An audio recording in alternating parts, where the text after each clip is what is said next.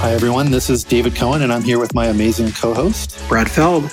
Hey, Brad. And this is the Give First podcast. And in the startup world, Give First means simply trying to help anyone, especially entrepreneurs, without any expectation of getting anything back. So we'll be talking to mentors and founders about what Give First looks like in action and how it makes great entrepreneurship possible. We polled everyone, and they said consistently that their favorite part of the show was the legal mumbo jumbo. So here it is. The following discussion is an expression of personal opinion and does not represent the opinion of Techstars or any company we discuss. Our conversations for informational purposes only, including any mention of securities or funds. This is not legal, business, investment, or tax advice and is not intended for use by any investor. Certain of Techstars funds own or may own in the future securities in some of the companies discussed in this podcast. Got it?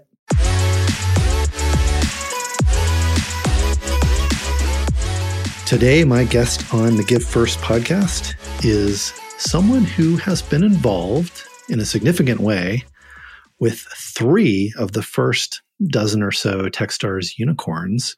There's maybe some magic in that, huh, Carly? I hope so. Carly Brantz, thanks for joining us. You've been involved with a lot of amazing companies in your career and helped driven their marketing overall.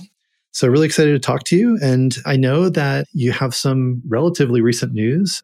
DigitalOcean, where you are now, just has gone public. So congrats on that. That's pretty exciting. Thanks so much. Yes, it was the first time I've traveled in over a year to New York City. So it was exciting to be at the New York Stock Exchange. And not your first experience with a company you've been at going public. You had that experience at SendGrid. As we like to say at Techstars, the first ever accelerator company from any accelerator to go public. Yeah. I was on the board there. We got to know each other that way. And of course, spent some time at Twilio and ReturnPath and others. You've been at some amazing companies. How did you manage to get into those roles? It's very serendipitous, I would say. I spent a number of years at ReturnPath and various marketing functions over the years, learning different areas of marketing. And in 2011, I was looking for a new opportunity and was thinking, who would care that I spent the last 7 years or so at ReturnPath. And I thought, the Foundry Group companies would probably understand that. So I looked at the Foundry Group job board. I applied for a number of jobs. And the first one I got an offer from was SendGrid. So I started there. I think I was employee 30, really went through a number of different changes. And it felt in many ways like a different company just about every year that I was there. And I was there for nearly a decade.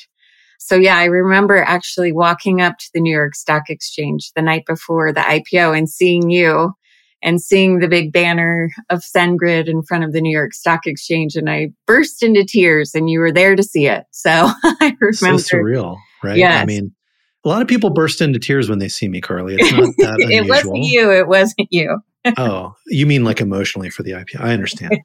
I was very emotional that night too. I remember having that dinner in that historic place across the street. Yeah. Just sort of seeing, Tim and Isaac and Jose and Samir and everybody that had spent so much energy for so long, having that result, that's just the coolest thing for me, right? Just because we're a tiny part of it as an investor, right? The company does all the hard work, obviously. And to see all those people sort of so happy and so celebratory and knowing that this is an important institution that's changed the world. I mean, that's what's so fun about being around those IPOs.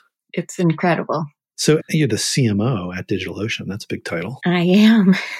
And you've sort of come up through product marketing, revenue marketing, if I understand correctly. And I'm curious, across these companies, SendGrid and Twilio, very much early infrastructure companies, kind of API-driven technical companies, right? I mean, SendGrid's original name, of course, was SMTP API. Yes, it's a mouthful. So before you got there, we even knew to change that. Terrible name. But, looking at DigitalOcean, obviously big infrastructure play as well. What have you learned about what you have to do to market these sorts of companies? Yeah, I think for both, really for SendGrid, Twilio, and DigitalOcean, the target market is really these developers at small startups and SMBs. And they're looking for a way that they can sort of navigate through your customer experience through the funnel, whether they're first looking for a solution to they get to their website and they're able to sign up, get onboarded successfully. And their goal is also not to have to talk to anyone. And I think I've sort of built my career on making that process very seamless so that they don't have to interact with a single person. And we can focus on driving revenue, whether that's through net new customer acquisition or expansion of our customer base without the need for a lot of hand-holding, which I think is what developers are really looking for. So I always thought of sort of self-serve marketing as more a tactic to just keep the funnel moving, keep things efficient. But really, it sounds like also in this particular target audience, a lot of them just don't want to talk to somebody. They don't want to get on the phone. I'm that way too. And I think it's maybe one of the things that engineer or technical types, they just want to be efficient and talk to fewer people and stare at the code more. Exactly. Yeah, I think it's more about almost like psychology in marketing of anticipating their needs before they even really have them. So making sure to provide information to get started or information to get signed up or information to sort of troubleshoot before they even run into the trouble and just sort of meet their needs without all the complexity of having training or implementation with actual human beings. But they also balance that. When I think back to Twilio, and Jeff, when I first invested, I think it was 2009, they were viewed as really a pioneer of sort of evangelizing, right? Going out and actually being in the community with these engineers and participating in it. So is it sort of a 1-2 punch that you need? Yeah, I definitely feel like you connect with the community of developers as well. And I think DigitalOcean, long before I arrived, has done a great job of providing tutorials and quality content and interacting with that developer community, providing value to them without necessarily asking for anything in return. I think Twilio and SendGrid also did a great job with that, of connecting to those developers and doing exciting events and hackathons. And then when they have the need for infrastructure, when they have the need for SMS or email, they just automatically, because of their positive experiences they've had at events and different functions, naturally think of the company that we were at those events. Yeah, I want to go slow here because I think we talked with Raj Bhargava over at JumpCloud, very similar approach. He talked about this as being almost a different way to think about Give First. Be in the community as a company that's interacting with a large audience of whether it's engineers or anybody else, and just trying to provide value to that community. And I think DigitalOcean, SendGrid, Twilio, JumpCloud, they all do this really, really well and really authentically. It's not, hey, I want to give you something and you have to buy something in order to get that. There's a real passion about helping them be successful. And as you said, when you give first in that way, they automatically think of you when they have a need in that space, which might be a year or 2 years from now. So it sounds like that was a big part of the strategy. Exactly.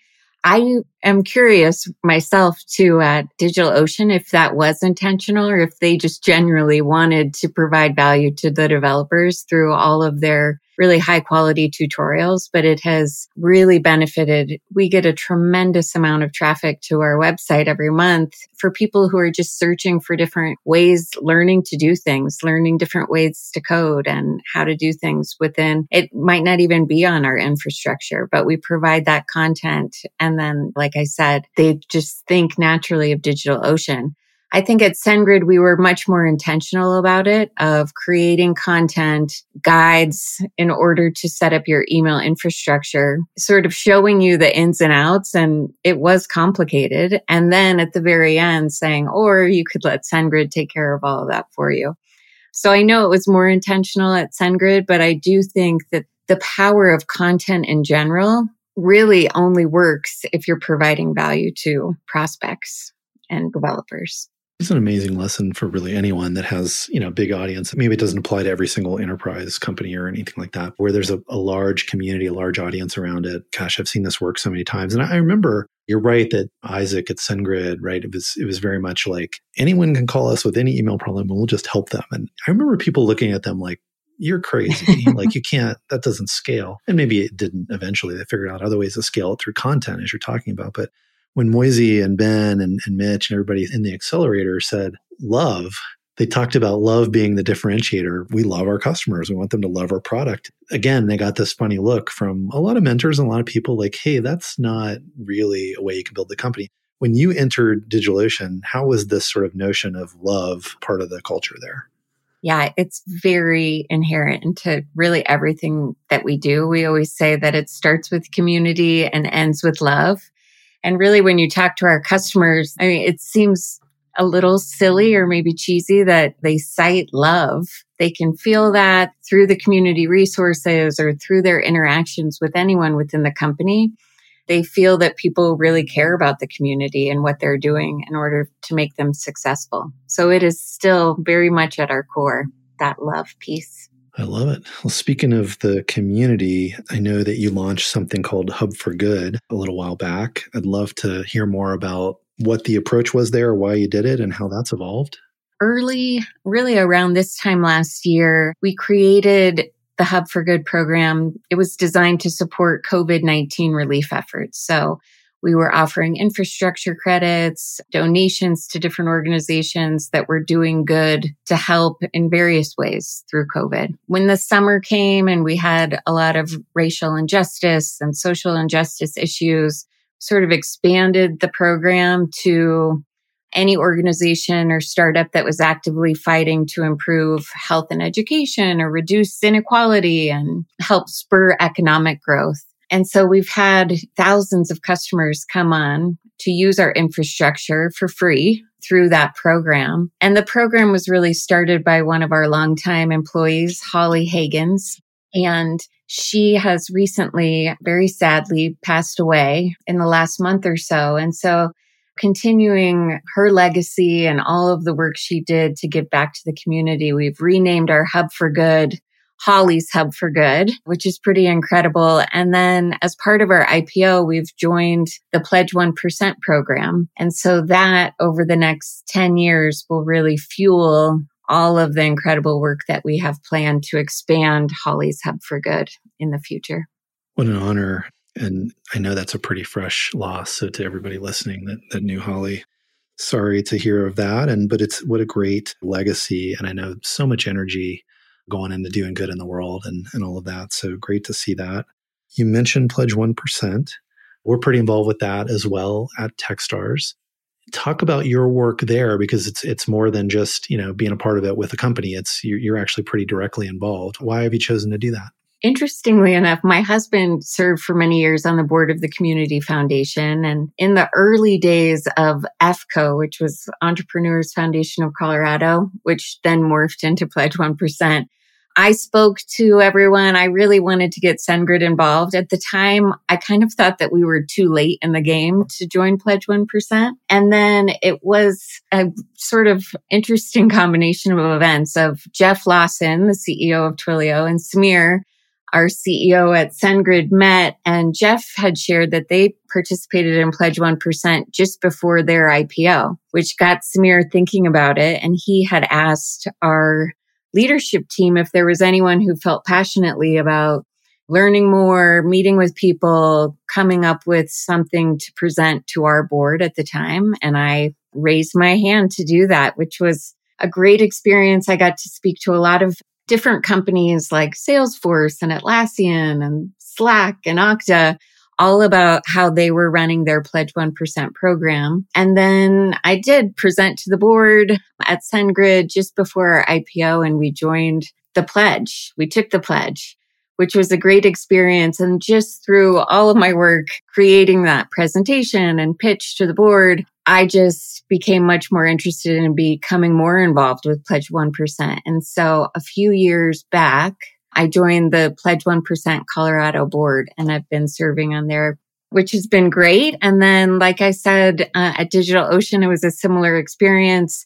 Yancey had seen the power of the Pledge 1%, which, helps to empower every entrepreneur and company to leverage all of their own assets to be a force for good, which is so powerful, not just for the community at large, but for employees to feel like they have a bigger purpose than their day-to-day job. So it's been really incredible. It's something I feel very passionately about.